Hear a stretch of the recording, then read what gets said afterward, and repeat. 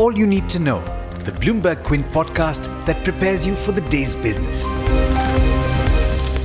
Good morning to everyone. The final trading day of the week is here, and I am Hormuz Fatakia talking to you about all that you need to know on the 5th of March. First up, billionaire Lakshmi Mittal will be setting up a steel plant in Odisha with an investment of over 50,000 crore rupees. The planned unit is set to have an annual production capacity of 12 million tons. ArcelorMittal had to earlier abort a plan to build a plant in the state owing to failure in getting suitable land and necessary permits. Wipro has announced its biggest ever acquisition in its history in a bid to spur growth.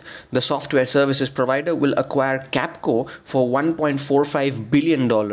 London-based Capco employs 5,000 consultants and will help Wipro add clients from the BFSI vertical. The transaction is expected to close in the first quarter of FY22. Capco had a revenue of $700 million in 2020 and will help add 30 new clients to the company. Kotak Mahindra Bank has signed an MOU with the Indian Army for their salary accounts. The MOU enables Kotak to offer its salary account proposition combined with exclusive benefits for the Indian Army to all Army personnel, both active and retired. Ircon International's offer for sale for retail investors saw subscription of over 2.06 times according to the Secretary of the Department of Investment and Public Asset Management, or DIPAM. The Secretary wrote on Twitter that post this share sale, the company is now in compliance with minimum public shareholding norms.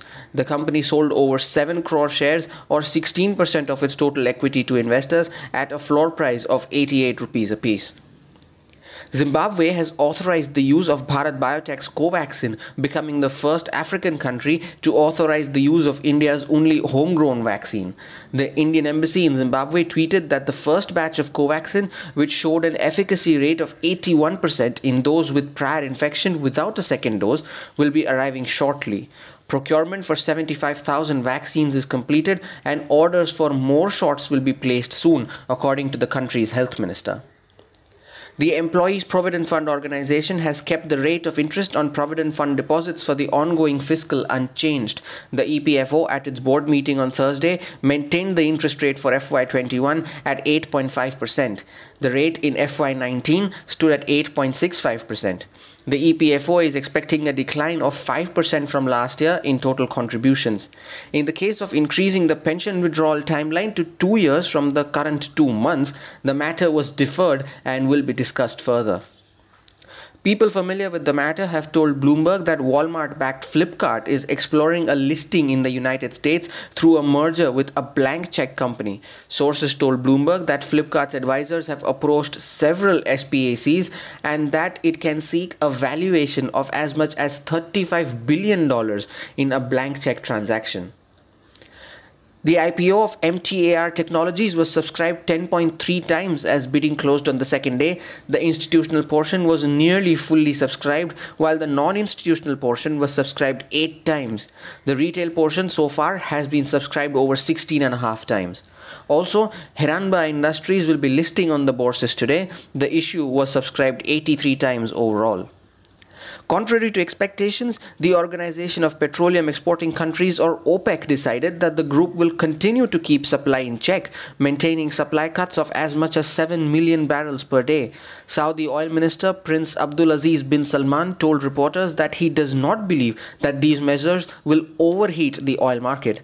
Brent crude rose as much as 6% to $68 per barrel, while the West Texas Intermediate is trading above the $64 per barrel mark this morning.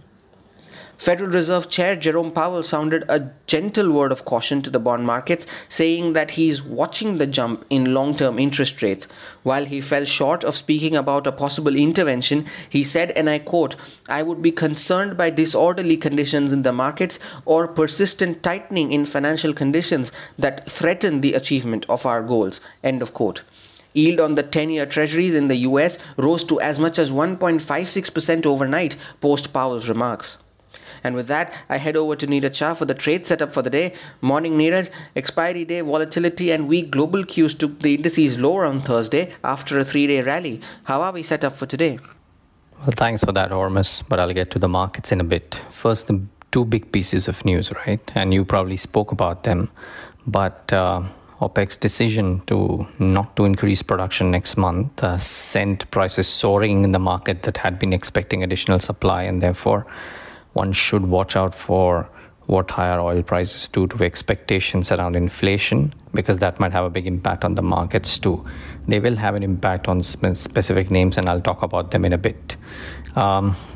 Speaking of inflation and global cues, keep in mind that after a sluggish couple of months, America's labor market is expected to have regained some momentum in February, and the latest non-farm payrolls report will probably reveal a healthy pickup in jobs growth when released today. Remember, I was speaking about this yesterday. The reason why I dwell upon this a bit is because an upbeat set of numbers run the risk of refueling the rally in treasury yields even more, pushing the dollar higher, and maybe, just maybe, barring pressure on the Federal Reserve to step in. Might too far-fetched to believe 1 month's report could do all of this, but it's an important data point considering that yields have been spiking. Even though some of the inflation that we are seeing in the economic data may be coming from the fact that there have been disruptions in the supply chains due to natural events like Texas or maybe COVID-related, I think the market expected Jerome Powell to say a lot more than he did, or address the recent surge in rates with a possible nod towards maybe adjusting the asset purchase program as well. Again, far-fetched, but some people are thinking about it. And the fact that he reiterated his earlier stance, which is, that we will step in whenever it is necessary, but because it was just a reiteration of the earlier stance, it sent bonds packing and yields spiraling. Somehow, yields seem to be the center of all conversation. So where does all of this place us? We are likely to follow the route in global markets, and while Senate Democrats in the US took a major procedural step towards approving the $1.9 trillion coronavirus relief package in the US, which can provide some relief next week, for now, I think we'll go down. Remember, the derivative positions in India are not too heavy, and that may hurt, as shorts may not cover their positional profits, which typically aids some downsides and gives a bit of a pause. So I'm not hinting of a free fall. I'm just saying that unlike the last fall where there were short positions, there are fewer currently, which may hurt. In terms of specific pockets, oil sensitives could naturally do well, so ONGC, Oil India, HOEC could all be in play today. Tech could correct, even though Indian IT is not the same as big tech in valuations or in business model, but it could correct. And even the bottom-up stock-specific activity could remain because of deals that Infosys got day before or Wipro got yesterday. You would expect that the larger sense would be a bit of a correction. Watch out for sugar stocks too. They may continue doing well. But in all the trading longs, brace for pullbacks which may happen today and may get extended too, unless the stimulus steps in next week. Thanks so much for tuning in, everybody. Have a safe day ahead.